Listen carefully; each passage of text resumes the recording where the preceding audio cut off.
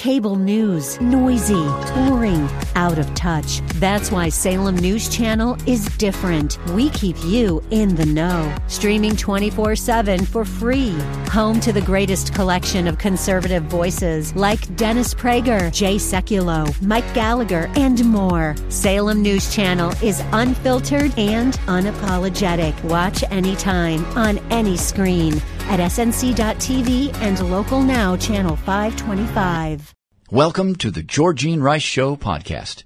This program was originally broadcast live on 93.9 KPDQ. We hope you enjoy the show. Well, good afternoon and welcome to the Tuesday edition of the Georgene Rice Show. Glad to have you with us today. James Blend is engineering and producing today's program. Later this hour, we'll talk with Robin Bertram. She's the author of Hidden Treasures, Finding Hope at the End of Life's Journey. The book is full of scripture to help encourage those who are struggling or making their way toward heaven. We're also going to talk in the 5 o'clock hour with Nick Loris. He's the Herbert and Joyce Morgan Fellow in Energy and Environmental Policy at the Center for Free Market and Regulatory Reform. We'll talk about problems with the new climate change report released on Friday last, the day after Thanksgiving. We'll talk with Alexis Mrachek, who is a research assistant in Russia and Eurasia and part of the Douglas and Sarah Allison Center for Foreign Policy, about what happened between Russia and the Ukraine. Each is pointing the finger at the other. We'll try to give some context to better understand what happened and what it might mean. Meanwhile, stories developing. President Trump said some migrants, some of them, used children as human shields during violent clashes at the border on Sunday. Voters in Mississippi have gone to the polls in the closely watched runoff election between Republican U.S. Senator Cindy Hyde-Smith and Democrat Mike Espy.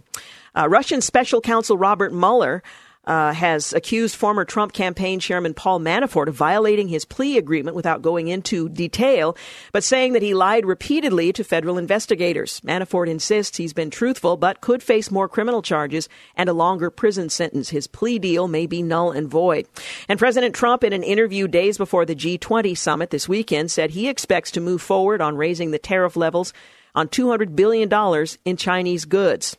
NASA's spacecraft InSight lander successfully landed on Mars on Monday and already has sent its first picture back to Earth.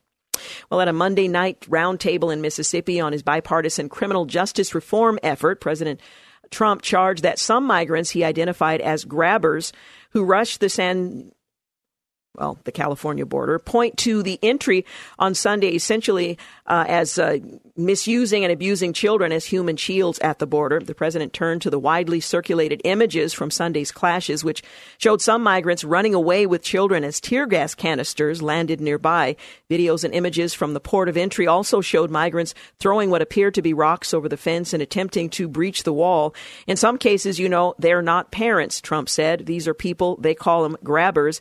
They grab the child because they think they're going to have a certain status by having children. You have certain advantage and things with our crazy laws that, frankly, Congress should be changing. Well, he goes on from there. Meanwhile, in a statement on Monday, Homeland Security Secretary Kirstjen Nielsen backed the president's comments, adding that recent caravans were larger and more organized than previous ones. Authorities, she said, had identified at least 600 convicted criminals traveling with the migrants. Meanwhile, Republican U.S. Senator Cindy Hyde-Smith appeared poised for an easy runoff against her Democratic challenger after the first round of voting in Mississippi's special election earlier this month. But after a series of high-profile controversies, Hyde-Smith, who was appointed in March to fill the Senate seat vacated by Thad Cochran, is locked in a contentious fight with Democrat Mike Espy in what has become the most competitive Senate race the state has seen in decades. And former Trump campaign chairman Paul Manafort lied to the FBI and special counsel Robert Mueller's office on a variety of subject matters since his plea deal earlier this year, thereby violating the agreement, Mueller said, in a court filing submitted this evening, while adding that Manafort claims he's been truthful. Manafort, who's 69, was convicted on multiple counts of financial fraud over the summer in connection to work he completed in Ukraine as a political consultant. Approaching a separate trial on similar charges in September, he entered into an arrangement with the government in which he was expected to answer questions on a wide variety of matters. Manafort remains jailed and is expected to face at least 10 years in prison. Mueller's joint status report noted that both sides called for a sentencing date to be set without delay.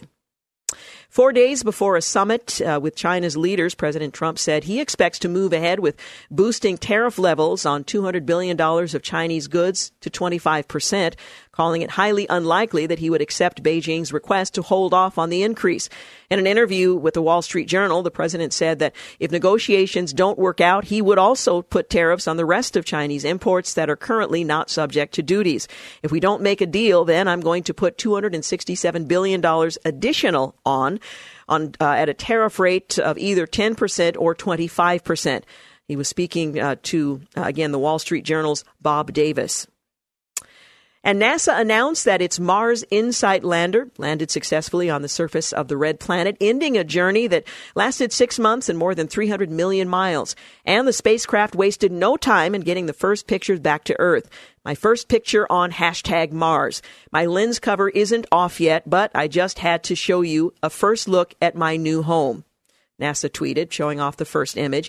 The InSight lander entered Mars' atmosphere just shortly after 2:40 p.m. Eastern Time on Monday, touched the surface at approximately 2:54 p.m. Eastern Time. The last part of the journey was the most harrowing, with NASA calling it 7 minutes of terror due to the agency's inability to control the landing of the spacecraft, which cost about $828 million. The anxious final moments of the lander's journey ended when a NASA official declared touchdown confirmed, sparking scenes of celebration at Mission Control in the agency's Jet Propulsion Laboratory in Pasadena, California. And on this day in 1962, the first Boeing 727 is rolled out at the company's Renton plant. And on this day in 1924, Macy's first Thanksgiving Day parade, billed as a Christmas parade, took place in New York. 3 American service members were killed in a roadside bomb attack in Afghanistan today, marking the deadliest day for U.S. forces in the embattled country this year. Now, we sometimes forget that we have men and women stationed in Afghanistan in places we may not hear about or think about, but 3 lost their lives today serving us.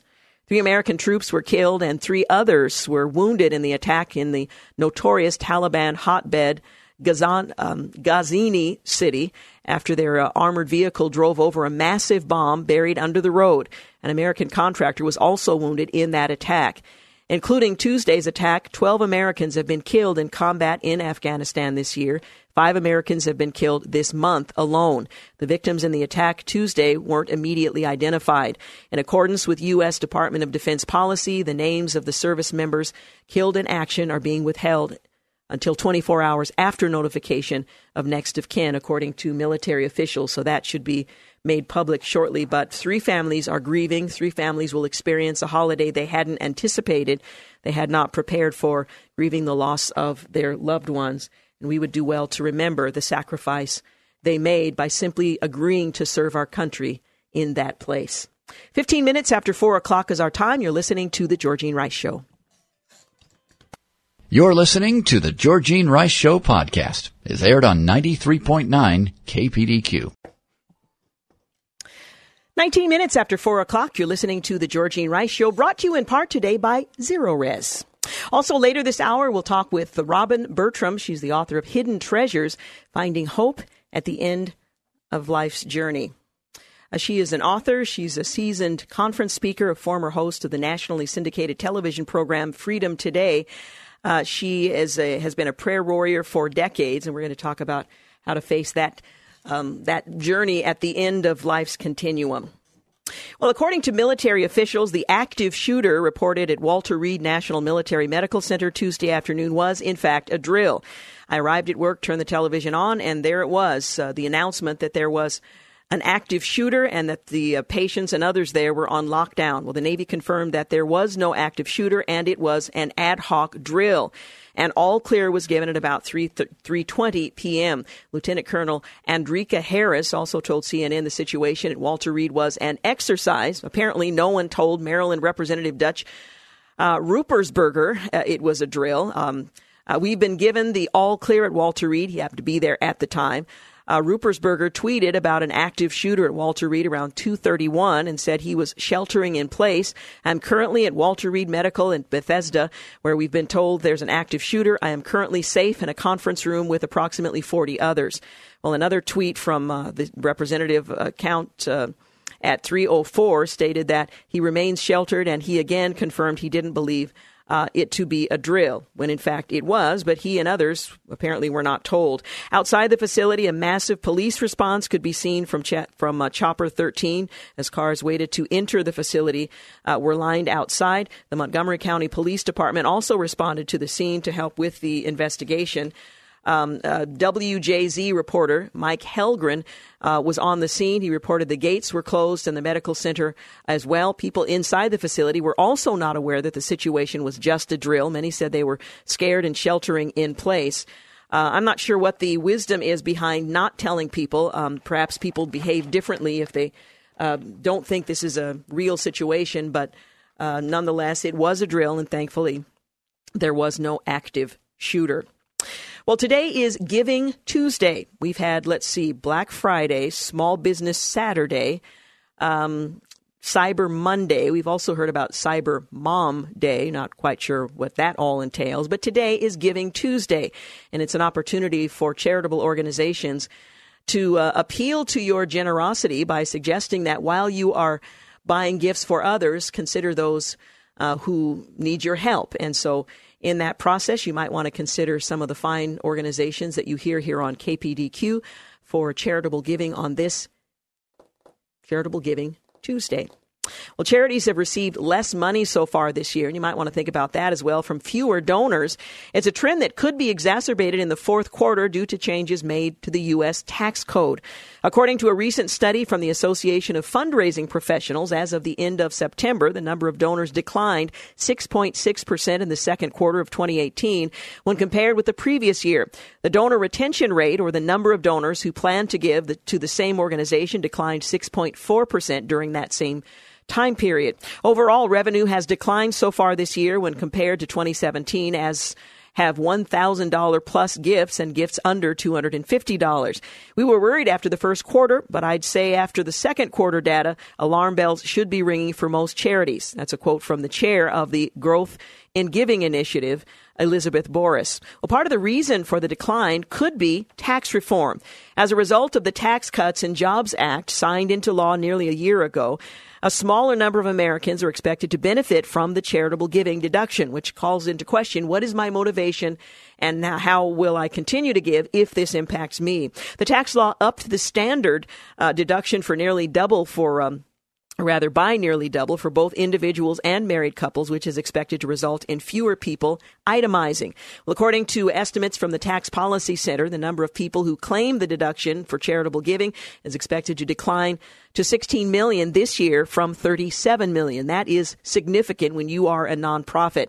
Higher income Americans may continue to itemize and will therefore benefit from charitable giving deduction, compounding an ongoing trend showing charities are relying on contributions from a shrinking pool of donors. The fourth quarter is usually the most popular for charitable giving, hence Giving Tuesday. Experts say record numbers at the end of 2017 signal people may have been looking to take advantage of the deduction while it was still financially advantageous to do so. Well, the news isn't all bad for charities. However, Chris Edwards, who's the director of tax policy studies at the Cato Institute and editor of downsizinggovernment.org, said an increased limit for charitable deductions under the Tax Cuts and Jobs Act, as well as strong economic growth, will spur Americans to continue donating. Let's hope he's right. He went on to say Americans are the most generous people on the planet, and they will continue to do so with the new tax law in place. So on this Giving Tuesday, you might want to consider that and consider giving to a charitable organization that you care about. Well, Adobe Marketing and Customer Insights Vice President John Copeland pointed out that the 2018 edition of Cyber Monday will go into the books as the largest U.S. online shopping day of all time. That's according to data from the organization, Adobe Analytics. Cyber Monday is projected to hit $7.9 billion by the end of the day. That represents a 19.7% increase year over year as of 7 o'clock p.m. Eastern Time. That's yesterday, and that has jumped even higher. Despite some of the best deals coming earlier in the holiday season, the Cyber Monday brand has great staying power.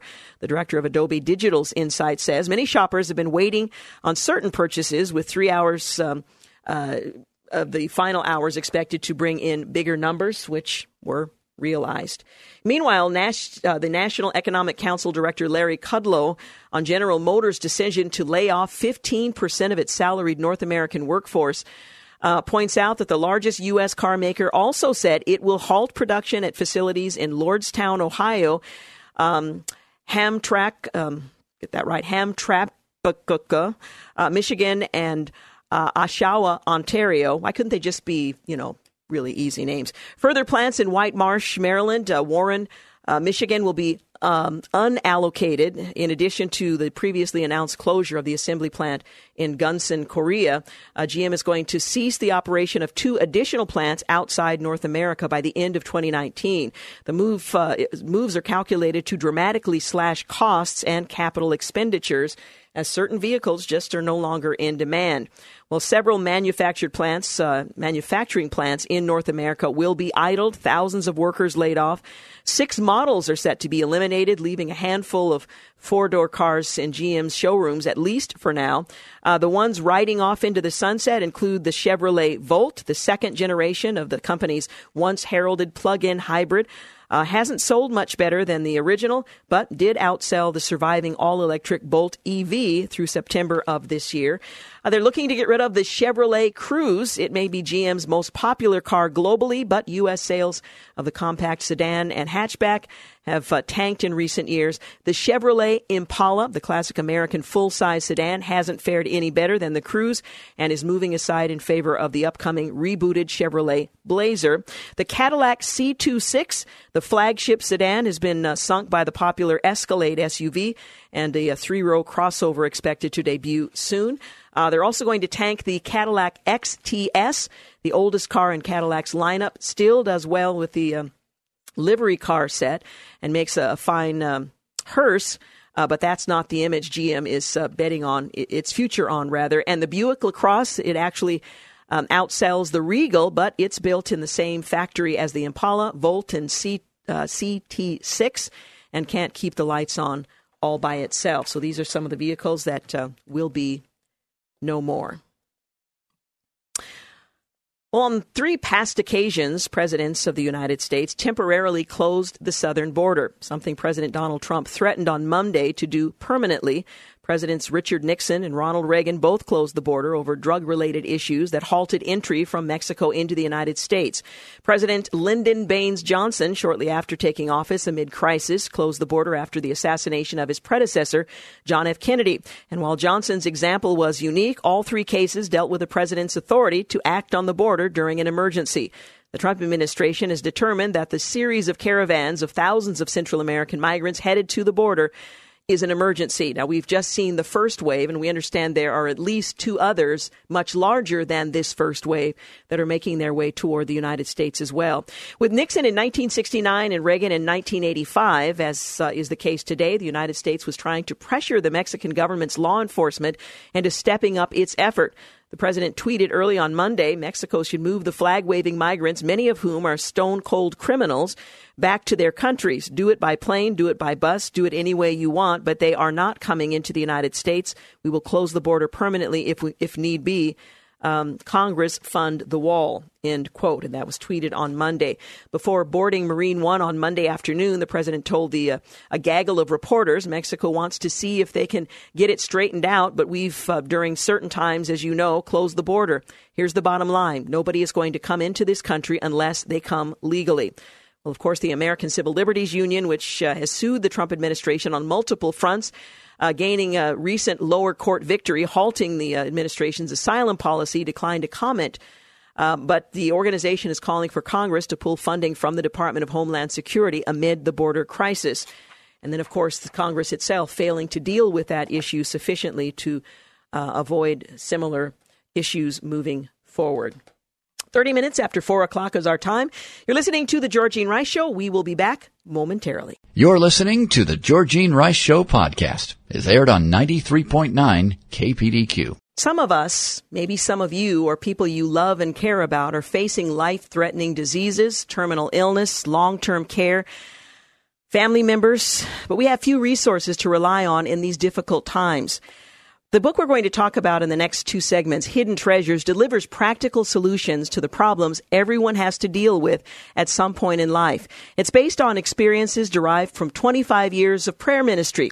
The author provides insight and guidance to equip patients, family members, friends to walk through these challenging times with foresight, looking for and expecting to see God at work in many miraculous ways. Hidden Treasures will inspire, motivate, and encourage loved ones to begin to walk the road to heaven without the fear and anxiety that's often associated with death and dying. And ultimately, it reveals that hope is available. Death with dignity is possible. God is always with us, and there are hidden treasures to embrace along the way. And I love the way the book is written, because those hidden treasures are made more visible to us as she emphasizes them throughout the book. Again, we're talking about Hidden Treasures, finding hope at the end of life's journey. My guest, Robin Bertram, is an author, seasoned conference speaker, a former host of the nationally syndicated television program Freedom Today.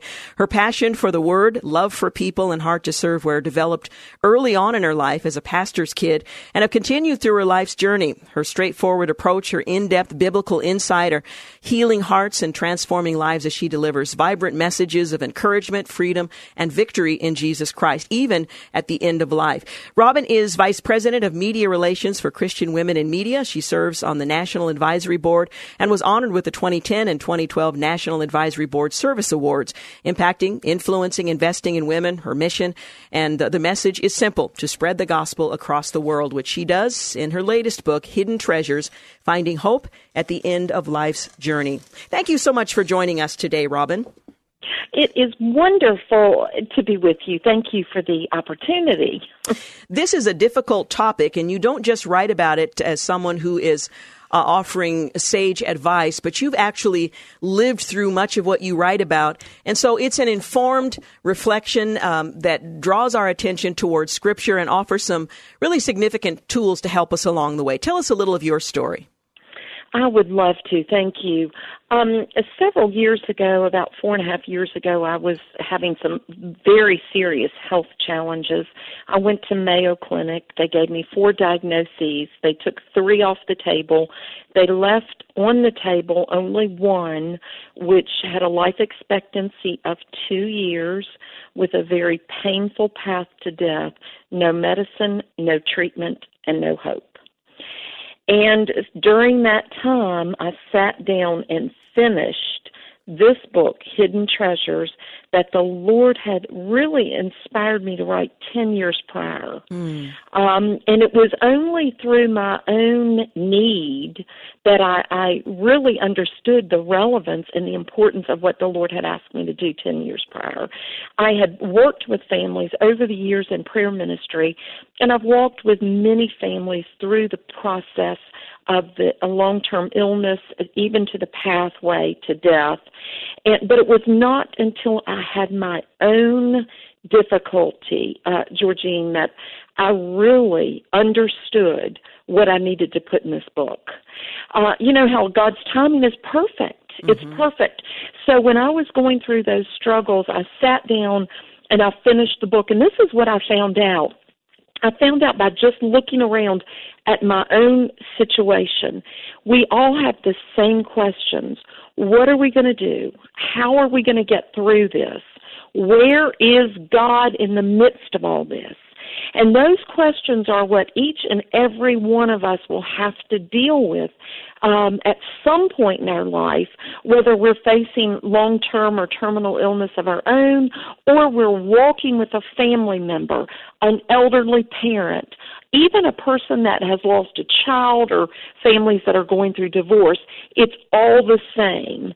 And when we're in those periods of darkness, if we don't really understand that God is there, that He's working behind the scenes, that His Word is true, then we don't have any hope at all. So the book, I really hope and pray one of my goals was to inspire the reader to first start to look inward. So the first part of the book is really about looking inward because, Georgene, if we don't know what God has given us ourselves, our gifts, our talents, then we can't possibly be a help to someone else. And then the middle part of the book is looking outward. And the reason I did that is because I know from personal experience, when you're going through an illness, you have to rely on others. We're not meant to walk this journey alone. And so I spend quite a bit of time just encouraging and giving strong suggestions and resources on how to depend on others. And then the end of the last section of the book is looking upward. And of course, that's about having a heavenly perspective. When you're going through really difficult days, trials and tribulations, if you don't look from a heavenly perspective, you get lost in all of the weight of the situation. So I pray that, and I feel that God gave me the insight to do it. Throughout the book, I have just nuggets of wisdom, and they're scriptures and insight that the Lord gave me on my personal journey that I found great comfort in when I was facing this traumatic life change. And then I also added in the book at the end of each chapter what I call treasure chest. You know, in God's Word, He said, don't store up for yourselves treasures on earth where moths and rust can destroy it, but store up treasures in heaven. So at the end of each book, I have 7 keys from each chapter that will help the reader find light in the midst of their own personal darkness. And then I also have, at the end of the book, I think one of the most important and valuable resources that I have, Georgene, in the whole book is it's called Love in Action. And it's where it's literally like a 2-page tear sheet where if you're going through it or a family member is going through it, you can rip those tear sheets out, you can give them to someone, and they can become like a family advocate for your family when you're struggling. And I tell you, when you're going through a health challenge, you can't even figure out how to get how to get the mail to the mailbox or how to get groceries from the grocery store. Everything seems overwhelming. And one person taking on the responsibility of the Love in Action can just be immense lift for that family that's struggling. Yeah, make all the difference in the world. One of the things I especially appreciate about the book is how practical it is. The book has in its title the word treasures, hidden treasures, but they're not hidden in your book. You take great pains to make it very clear what some of these nuggets of wisdom are, what some share-worthy things are, these treasure boxes at the end, so that people don't have to look too hard to find encouragement in each of your chapters. Yes. Well, in Isaiah 45:3, I love this scripture.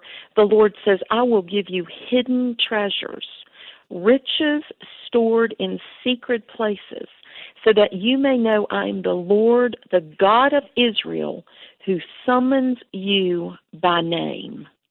And I think of that scripture, it's just such a beautiful reminder that God, He summons us by name, and He has riches stored in secret places. And truly, it's His Word. His Word is so rich with treasures that get us through those times and challenges. The other thing I want to emphasize is that your book is saturated with Scripture. It sets it apart from many other resources one might look to help us have an eternal perspective through what may be the most challenging and difficult season of a life. Absolutely. Georgene, this is what I believe. I believe your faith defines your life. It also defines your death, and it defines everything in between. So what do you really believe? And so the whole book is geared around the written Word of God because it is a strong foundation. And if you have that strong foundation, you can get through. I remember one day I had been through about a month or two of darkness, it's so depressed I couldn't lift my head. And I remember the Lord speaking to my heart, and it was like He was saying, Robin, are you going to believe what you've taught for the last 30 years? Yes, Lord. It's like I had to shake off the depression. I had to shake off the fear. And I had to decide. I had to make a decision. I'm going to believe this Word no matter what. I'm going to stand on it because I know it's truth. And I'm going to trust, God, that you're sovereign and you have my best interests at heart. Amen. That's a hard thing to do, but this book will certainly, hopefully, help the reader do just that. We're going to continue our conversation in a moment, but I do need to take a quick break. Again, we're talking with Robin Bertram. She's the author of Hidden Treasures, Finding Hope at the End of Life's Journey. The book is published by Abingdon. We'll be back in just a few moments. You're listening to the Georgene Rice Show podcast. It's aired on 93.9 KPDQ. 52 minutes after 4 o'clock, you're listening to The Georgene Rice Show. Continuing my conversation with Robin Bertram. She's the author of Hidden Treasures, Finding Hope at the End of Life's Journey. As you pointed out, the book is divided into dealing with one's own inner life during this season and then how to navigate and rely on others to help. Let's begin with what you point out is living well and dying well. Is it necessary for a person to have lived a virtuous life to experience a death that is that is managed well? No, it's not. The most important thing is on that journey when an individual makes one simple decision. And that decision is to believe with your heart, confess with your mouth that Jesus is Lord. When they have made that decision, God is with them through the entire process. And Georgene, it is the key to the hidden treasures of life and death. Because when we make that one decision, everything changes. Everything, all the past is wiped clean by Jesus. He wipes that record clean as though it never happened. And we get to walk in the blessings of the Lord knowing that there is eternal life. And what that means is when we leave this earth, when we close our eyes, we will end up in eternity. And we'll either be heavenly bound to be with Jesus, or we will be headed toward destruction and hell. And there's only two paths.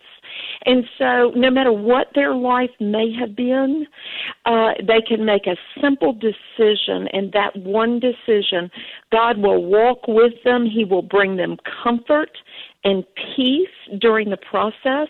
I'm telling you, my father, when he passed on to be with Jesus, I literally felt like I was at a wedding celebration. And I know that sounds odd, but my father was a pastor for 50 years. He served people. He loved God. He loved people.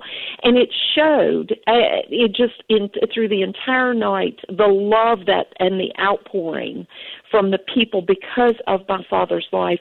I think that's a life well lived, but we can still live a good life knowing Jesus by a simple decision. Mm. No, I think one of the big questions that those of us who are not walking through that journey ourselves, but are trying to minister to, encourage, and support those who are, what's the best thing we can do to help those who might feel alone as they're making their way toward heaven? Oh, that's a great question. In Exodus, the Lord said, I have surely seen the affliction of my people who are in Egypt. I have given heed to their cry because of their taskmasters, for I'm aware of their suffering. And these are the things that people think immediately when this kind of tragedy hits. Does God see? Does he hear? Does he care? And this one scripture, he does see, he does hear, he does care. And I think that is the beautiful thing that you can minister. I believe this book ought to be in every church throughout the entire country as a means to help people go through grieving process.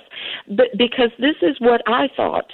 Even when I went through it, Georgene, I was like, God, where are you? You know, you start looking, where are you? He's there all the time. And so in that moment of crisis, we can come along beside our loved one. God is with you. And then you can start to look around and watch the miracles unfold.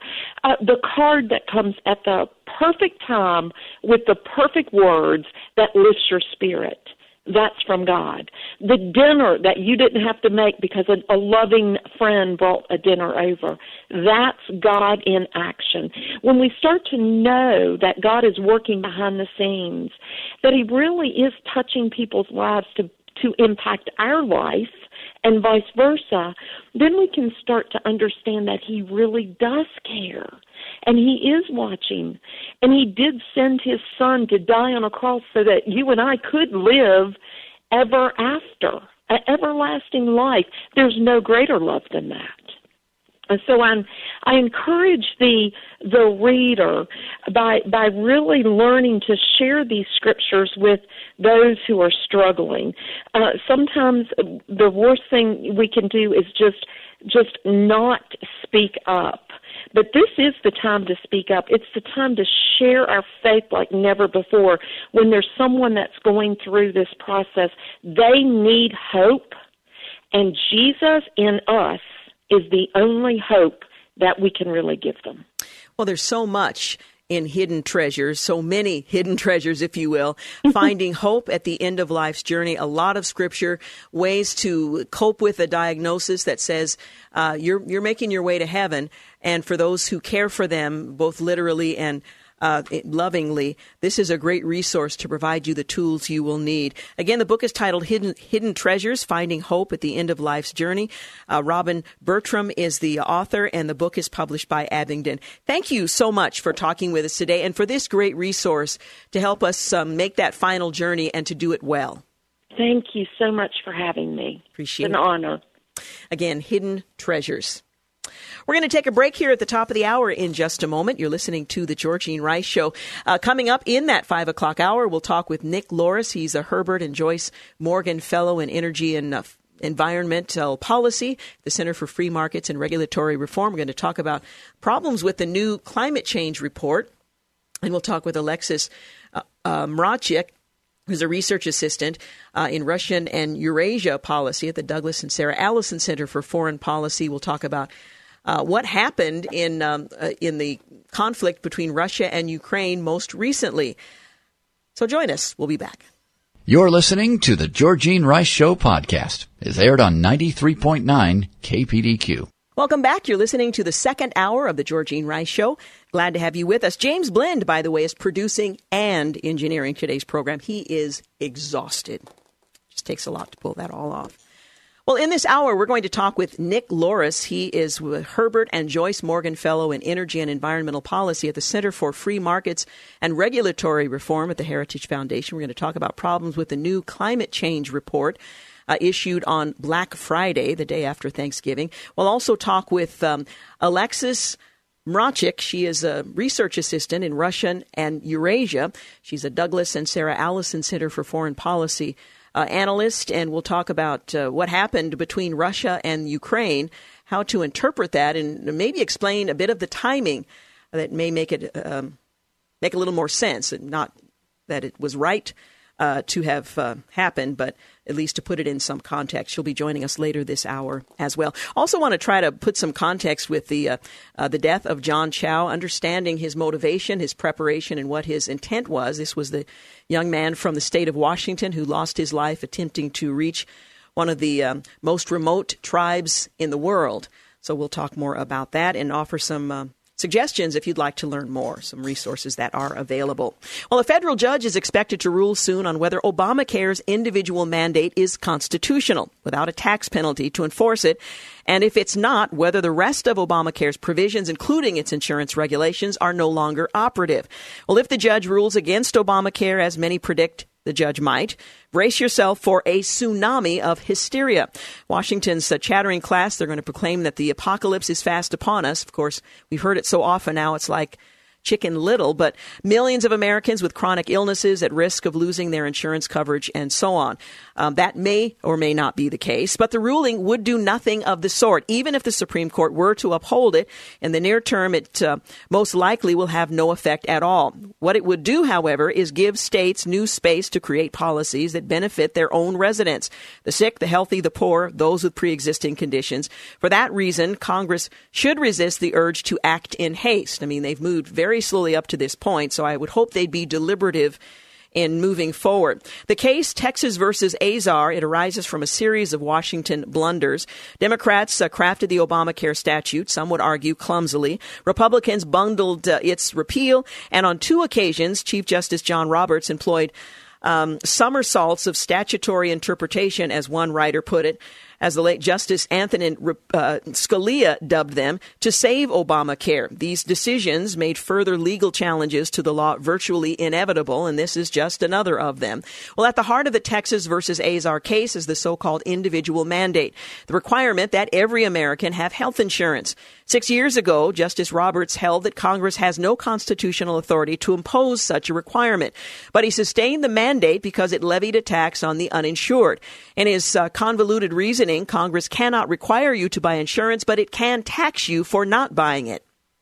You try to figure that out. Well, last December, congressional Republicans left the mandate on the books, but reduced the tax penalty to 0%, or $0. Plaintiffs in Texas versus Azar, they argue that a tax of $0 is no tax at all. Citing Roberts' reasoning, they assert that the mandate without the tax is unconstitutional. They further argue that if the mandate falls, the rest of Obamacare must fall with it.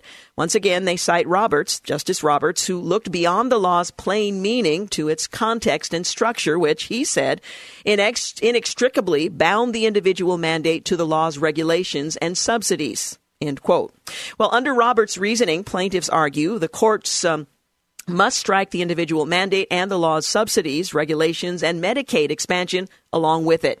Well, the Trump administration lawyers agree that the individual mandate is unconstitutional. They also agree that the pre-existing condition regulations can't be severed from the mandate, something the Obama administration also asserted. But Justice Department lawyers also argue that the court should leave the subsidies and Medicaid expansion in place.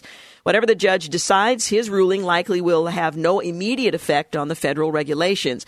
It may be years before the Supreme Court issues a ruling, although it could act much more quickly. They do that on occasion. But even if the High Court were to strike down the federal rules, states would retain the authority to regulate health insurance.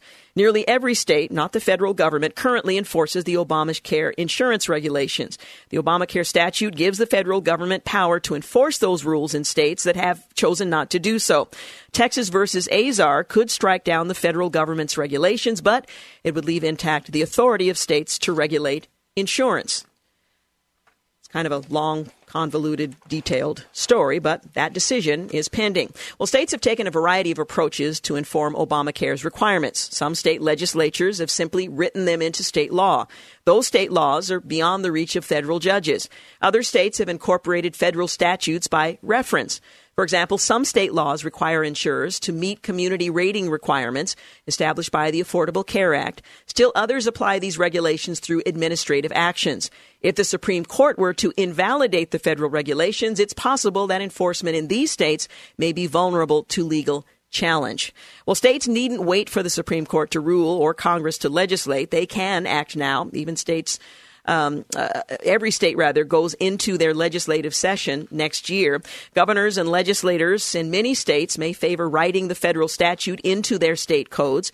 As the recent election showed, these regulations are politically potent.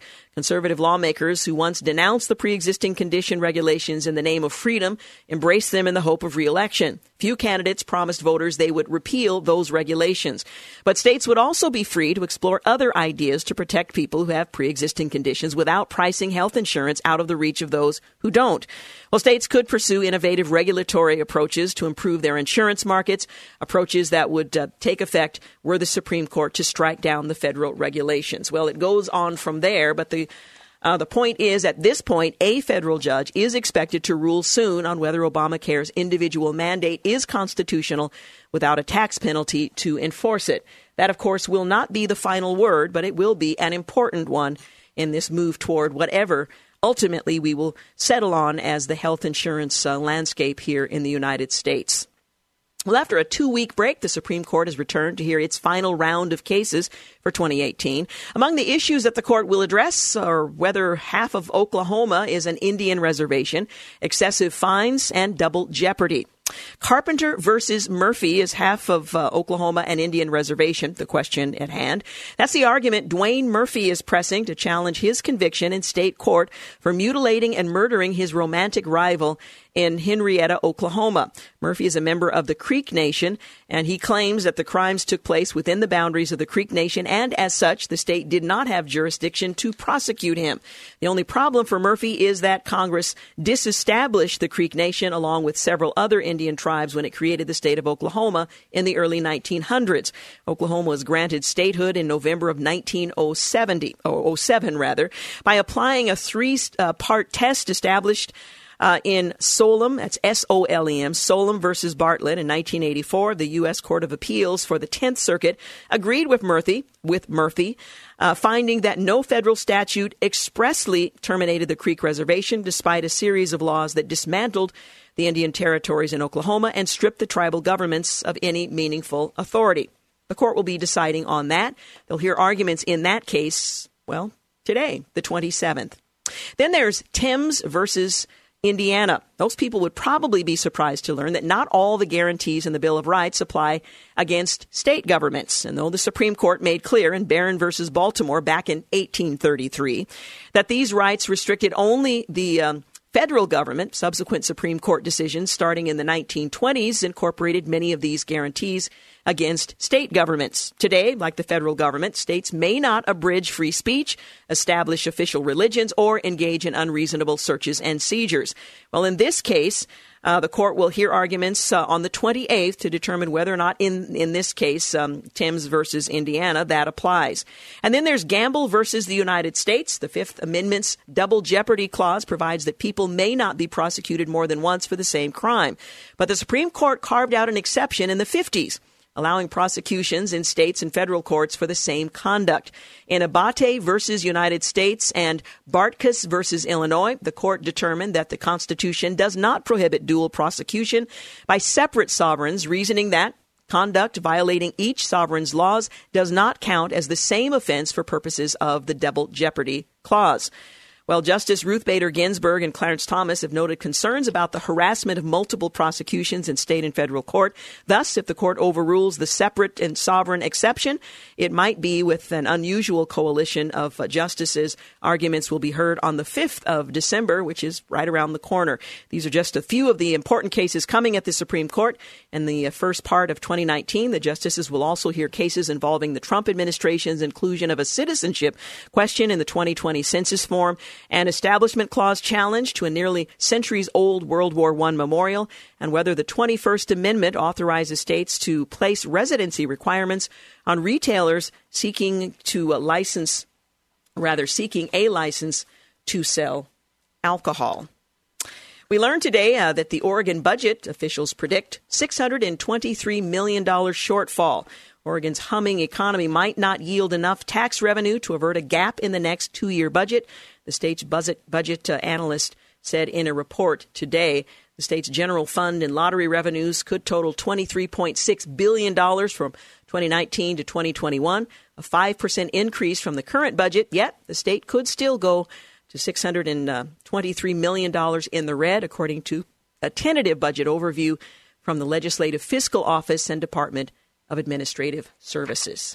Up next, we're going to talk with Nick Loris. We'll talk about problems with the new climate change report. That's up next, right here on The Georgene Rice Show. You're listening to The Georgene Rice Show podcast. It's aired on 93.9 KPDQ. Well, good afternoon and welcome back. You are listening to The Georgene Rice Show. Well, the latest version of the National Climate Assessment was released on Black Friday. This 1,700-page report had some flaws in it, or at least the way it was conducted could be questioned. Here to talk with us about that, the timing as well as the content, is Nick Loris. He's the Herbert and Joyce Morgan Fellow in Energy and Environmental Policy at the Center for Free Markets and Regulatory Reform at the Heritage Foundation. Thank you so much for joining us. Thank you for having me. Well, let's talk about the National Climate Assessment, what it is and how often it's produced. Sure. Well, it's a federally mandated report. So one of the reasons that the Trump administration released it is because they are required to do so by the law. And it's come out every year now for 5 years, and it is a detailed report, as you mentioned, 1,700 pages on a lengthy number of topics related to how the climate is changing and why, what that means for current and future scenarios in different parts, but really with a focus on the United States, which is different from the Intergovernmental Panel on Climate Change's report, which is focused on global climate change. Now, before we talk about the 4 problems with this new climate change report that you point out in a piece published by the Heritage Foundation, the administration took some criticism for releasing this thing on Black Friday when people are less likely to pay attention, as if this were some new phenomenon introduced by this administration for the first time. Not so much the case, as you point out. No, not at all. This is a tactic that dates back a long time. Both Republican and Democrat administrations have done this all over the place with a number of different topics. The Obama administration famously did it for documents related to Solyndra and emails that were requested by members of Congress, and they would do these late Friday night document dumps as a result of these congressional inquiries.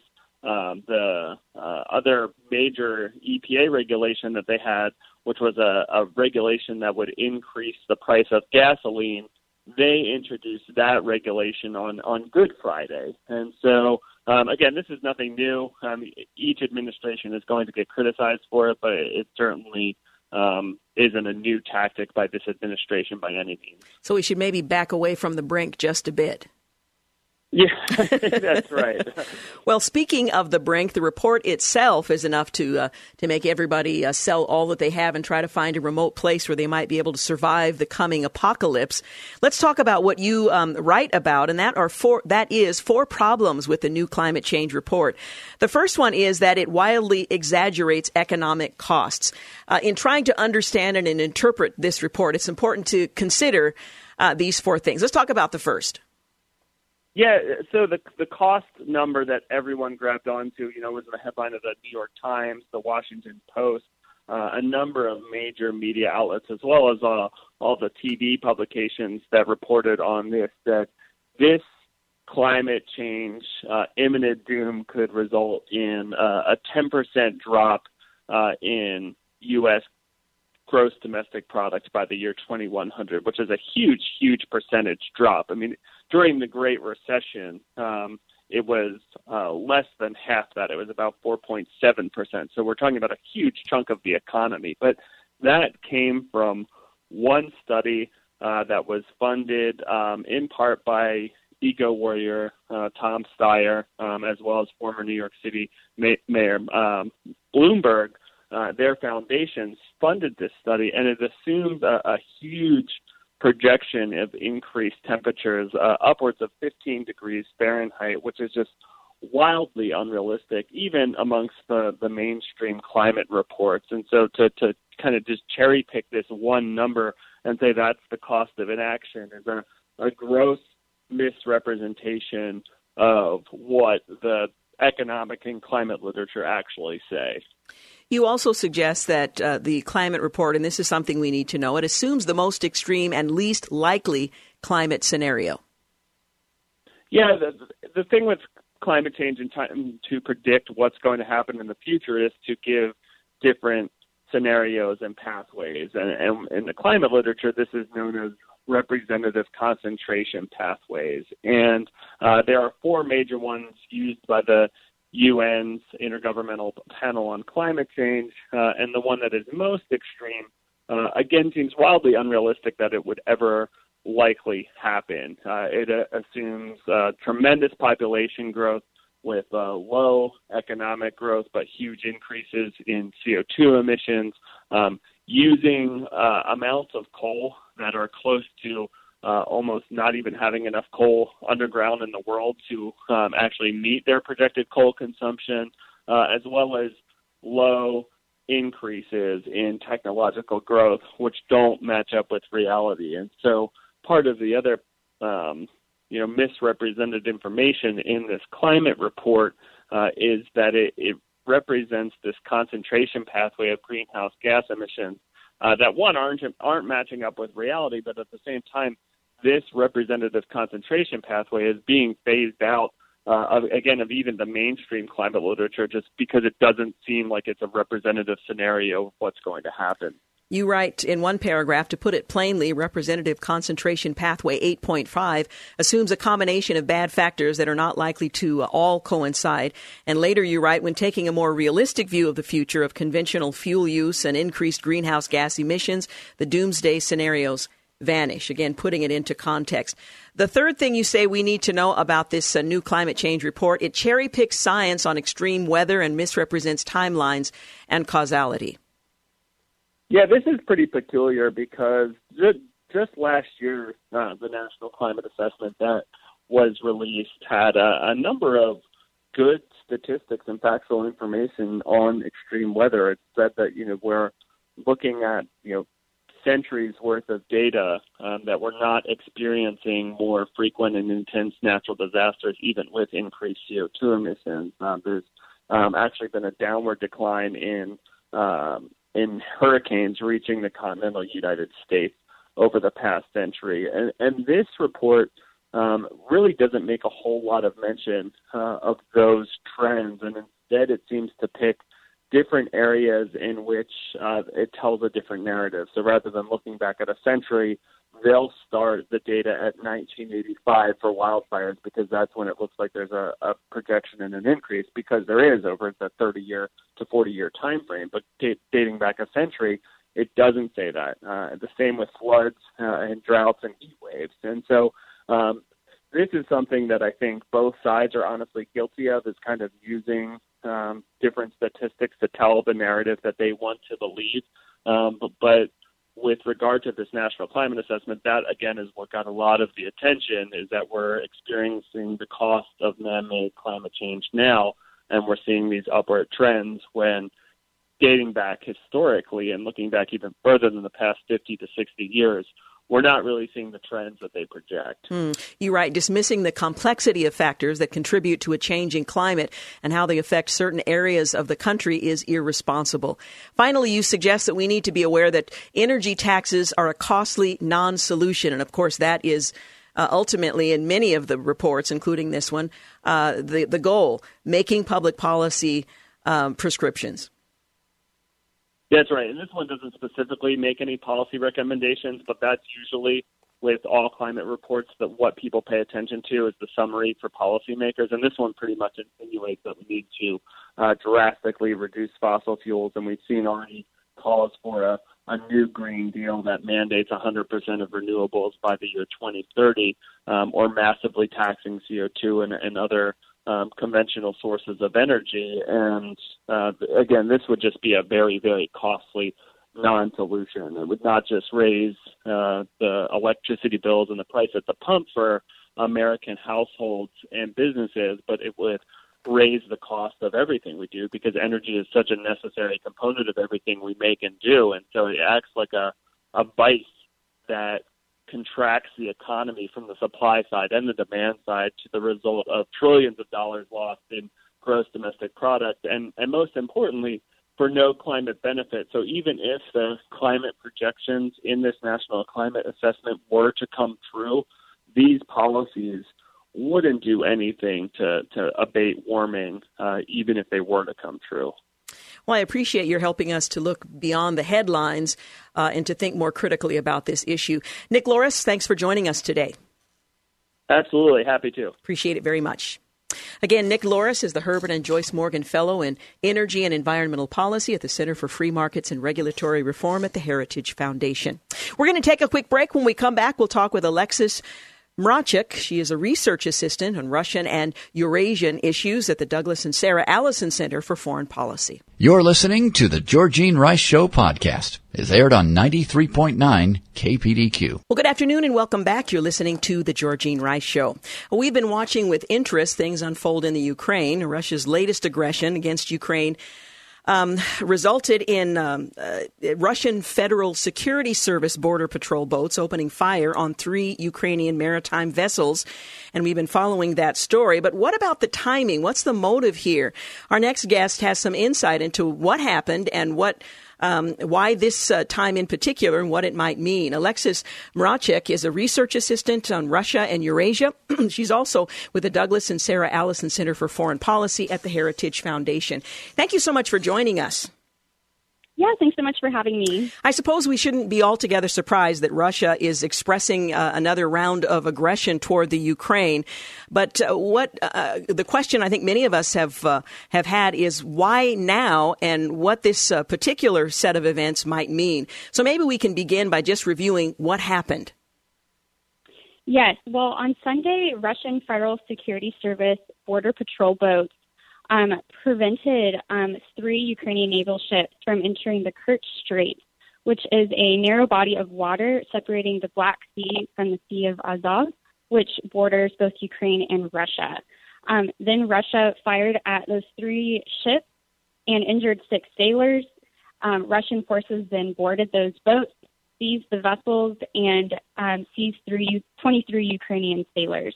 So it was a pretty dramatic event. And as a result, the Ukrainian military was placed on high alert, and Ukrainian President Petro Poroshenko just declared limited martial law for 30 days in Ukraine. And both Ukraine and Russia are blaming each other for the event, but it's important to remember that Russia's the one at fault here. Russia is the one that, 4 years ago illegally invaded and annexed Crimea, then started the war in the eastern Donbas region of Ukraine, and has now started this conflict in the Kerch Strait. Now, let's talk about this area where the aggression took place. Does international law speak to who has the right of way and whether or not Russia was right to stop these vessels from moving in this area? Yes, that's a very good point that you make. Actually, Russia was completely illegal in its actions against Ukraine. Per a 2003 treaty, both Ukraine and Russia have legal access to the strait. But just this past summer, Russia actually constructed a bridge connecting Crimea to the Russian mainland. And so they have been really hindering Ukrainian commercial vessels from going in and out of that strait under the bridge. And because of recent events, Russia has been provoked, and it decided to start this conflict on Sunday. Now, it's important to point out that this is a key trade point for Ukraine, and the only route by which it can reach it by sea through the Kerch Strait. So this is strategically important to Ukraine, aside from the legality or illegality of Russian action. This is strategic. Russia obviously knows that. Yes, definitely. Mariupol is a city that rests on the Ukrainian coastline off the Sea of Azov, and it exports ferrous metals to dozens of countries around the world and is a key trade port for Ukraine's economy. So the fact that Russia has been preventing and delaying some of these Ukrainian vessels from going in and out of the strait has really been hindering Ukraine. Now, you make the point in your piece that you can find on the Heritage Foundation website. It's a commentary that the timing of this is not a coincidence. It's linked to a number of things, not the least of which is the approval rating of Vladimir Putin. Let's talk about what happened 2 months ago with the U.S. Coast Guard when they signed off on providing patrol boats and some other agreements that were made fairly recently. Yes, you're so right. The timing is really not a coincidence.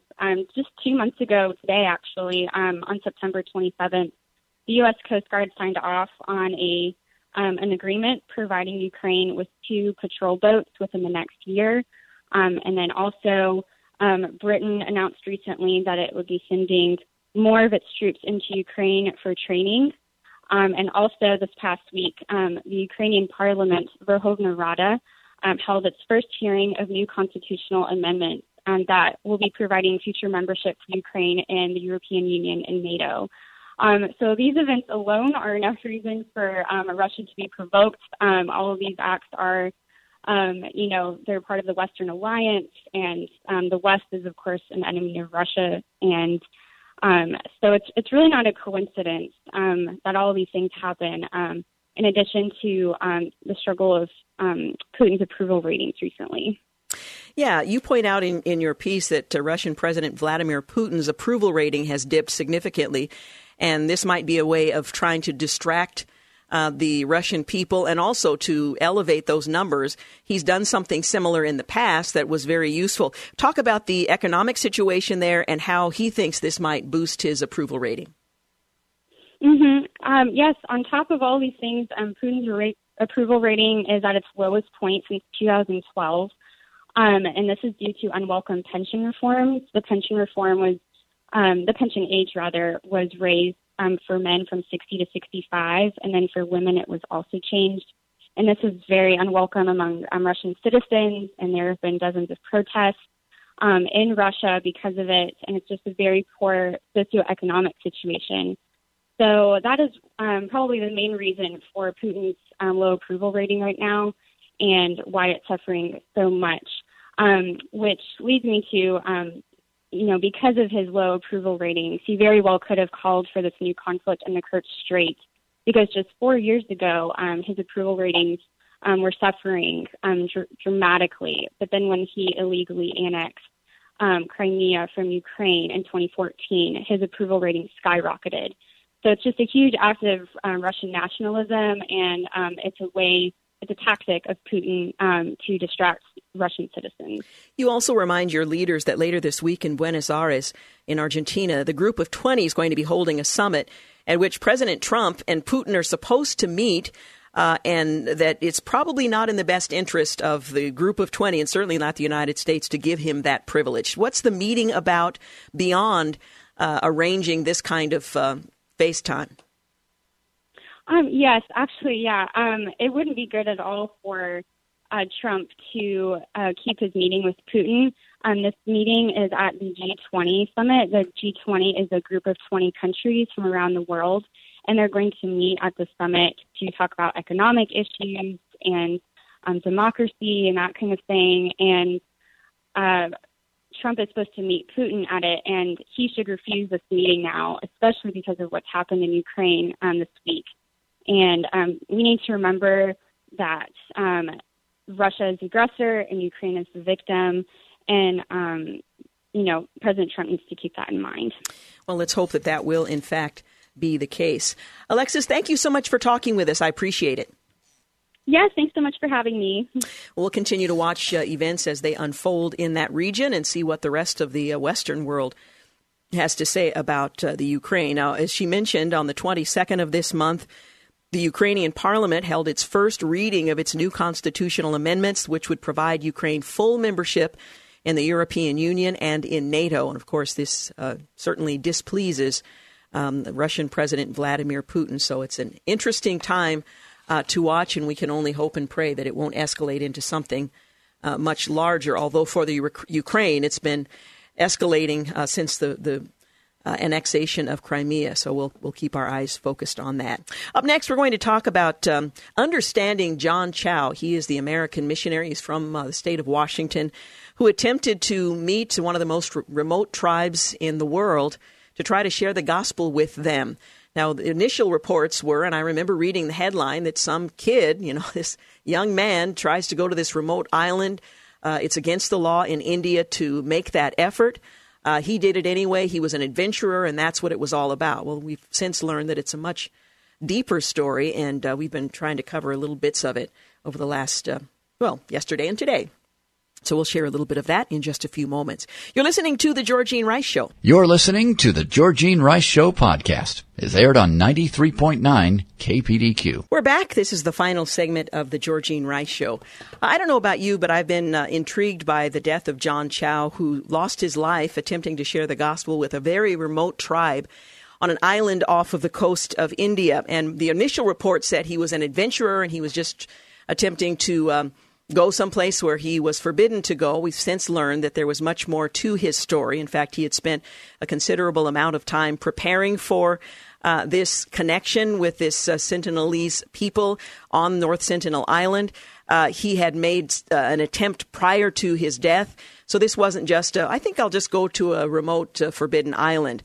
Well, I noted that there was a press release today that provided additional information. And if you're interested in more of the backstory, I would encourage you. The New York Times had a piece. It's dated the 22nd, but it talked about the Sentinelese tribe that killed this American and the history of guarding their isolation. You can learn more about them there. And also, there was a piece that was that appeared in the ministry that he had been connected to that I thought was very well done. Someone who has been a missionary for many years, and now I'm trying to find the source, which seems to have escaped my printing of it. Anyway, the headline was John Allen Chau, and it's Chau. He was no fool, and you can find that there. It's an account of what does it mean to reach the unreached peoples. And he writes about this young man and his own experience as a missionary and going to those who have never heard the gospel, even when there's danger associated with it. And this gives me a great excuse to mention that Mission Connection is coming up in early January. If you're interested in missions, not necessarily going to a dangerous location like John Chau did, but if you'd like to learn more about how you might use the gifts that God has given to you in order to fulfill the Great Commission, you can attend Mission Connection. We'll be talking about that in the weeks ahead. But if you have a heart for missions or you're more curious about it, that's a great way to start to really begin to consider how God might use you, whether that's staying here at home or going abroad. Anyway, this latest coverage on John Chau I thought was a bit more enlightening. Covenant Journey published this one. It was the last words of John Chau's journal. They point out that his final days and hours were chronicled in his personal journal. It displays his heart for the Sentinelese people and his love for Jesus Christ. Since high school, John had a heart for the Sentinelese and had made extensive preparations. Now, we didn't know that. Extensive preparations. This was his third trip to India and to the Andaman Islands since 2015. According to All Nations, he underwent extensive training as a missionary in 2017. He was a survivalist, mountain climber, certified scuba diver, and EMT, and a skilled wilderness guide who had scores of people on hiking and camping adventures throughout the Pacific Northwest, or led them. He knew how to survive in hostile climates and conditions. He packed an extensive medical kit that, among other things, included a hermostat to pinch arteries, a chest seal in case of a puncture, and a dental forceps to remove arrows. Well, John was an American citizen, part Irish, part Native American, Choctaw, part African, and part Chinese and Southeast Asian. He planned to make progressive contact with the Sentinelese by providing gifts to show he was friendly. After arriving, his journal expressed his human emotion as he approached a group of Sentinelese. He wrote, "I regret I began to panic slightly, and I saw them string arrows in their bows. My thoughts were directed toward the fact I was almost in arrow range. I backpedaled, facing them, and then when I got to the fish, I turned and paddled like I never have in my life back to the boat. I felt some fear, but mainly was disappointed." During his next contact, he was in a kayak near the shore. The islanders were yelling. John wrote that that as he sang them some worship songs and hymns, and they would fall silent after this, then two of them dropped their bows and took a dugout to meet them. He couldn't tell if they were truly unarmed or not, so he was still at a safe distance away and dropped off the fish and gifts. And at first, he pulled their dugout past the gifts and were coming at me, he writes. Then they turned and grabbed the gifts, except for the shovel and ADZE. I'm not sure what that is. He paddled after them and exchanged some more gifts, he wrote. So I preached a little to them, starting in Genesis, and disembarked my kayak to show that I, too, had two legs, because in a kayak, of course, that's not clear. I was inches from the unarmed guy. It was at this point a young boy shot an arrow at John's chest, which burrowed halfway into his Bible that he was holding out while he was preaching. The arrowhead was thin, sharp metal. On November 15th, John wrote, "I'm scared. There, I said it. Lord, let your will be done. If you want me to get actually shot or even killed with an arrow, then so be it. I think I could be more useful alive, though, but to you, God, I give all the glory for whatever happens. I don't want to die. Would it be wiser to leave and let someone else continue? No, I don't think so." John also writes, "It almost seems like certain death to stay here, yet there is evidence of change in just 2 encounters in a single day. Will I try again tomorrow?" he writes. Yes, he will try again tomorrow. Watching the sunset, and it's beautiful. Crying a bit, wondering if it'll be the last sunset I see before being in the play where the sun never sets. Tearing up a little. God, I don't want to die. Who will take my place if I do? Oh God, I miss my parents, he wrote. Well, even as John was planning what turned out to be his last trip, he prays, whoever comes after me to take my place, whatever it's after tomorrow or another time, please give them a double anointing and bless them mightily. His final letter, written to his family, states in part, you guys might think I'm crazy and all this, but I think it's worth it to declare Jesus to these people. Please do not be angry at them or at God if I get killed. Rather, please live your lives in obedience to whatever he has called you to, and I'll see you again when you pass through the veil, end quote. Well, John concluded by writing, this is not a pointless thing. The eternal lives of this tribe is at hand, and I can't wait to see them around the throne of God worshiping in their own language, as Revelation 7:9-10 states. I love you all, and I pray none of you love anything in this world more than Jesus Christ. He concluded with Solo Deo Gloria and signed his name. Compelled by this love for Jesus and his desire to share his love with the Sentinelese, John went to North Sentinel Island, and there he gave the ultimate sacrifice. A quote from Matt Staver, founder and chairman of Covenant Journey. Greater love has no one than this, and someone lay down his life for his friends. I would encourage you to do more reading on the subject because I think the initial impression, it certainly was for me, was what a foolish thing this young man did without knowing the rest of that story. It's challenging, and it certainly does cause us to think about what does it mean to go to every tribe and nation and tongue, and what the cost of that might be, maybe to you personally in going, or maybe to you financially in helping to send others. In any event, do keep the Chow family in your prayers. Tomorrow on the program, we'll talk with Tilly Dillahay, Seeing Green. Don't let envy color your joy. That's coming up tomorrow on the Georgene Rice Show. Have a great night. Thanks for listening to the Georgene Rice Show podcast. If you'd like to download a podcast of the show or would like more information on today's guests, please visit the show at kpdq.com or on Facebook. Follow the show on Twitter at GRice Show and like us on Facebook.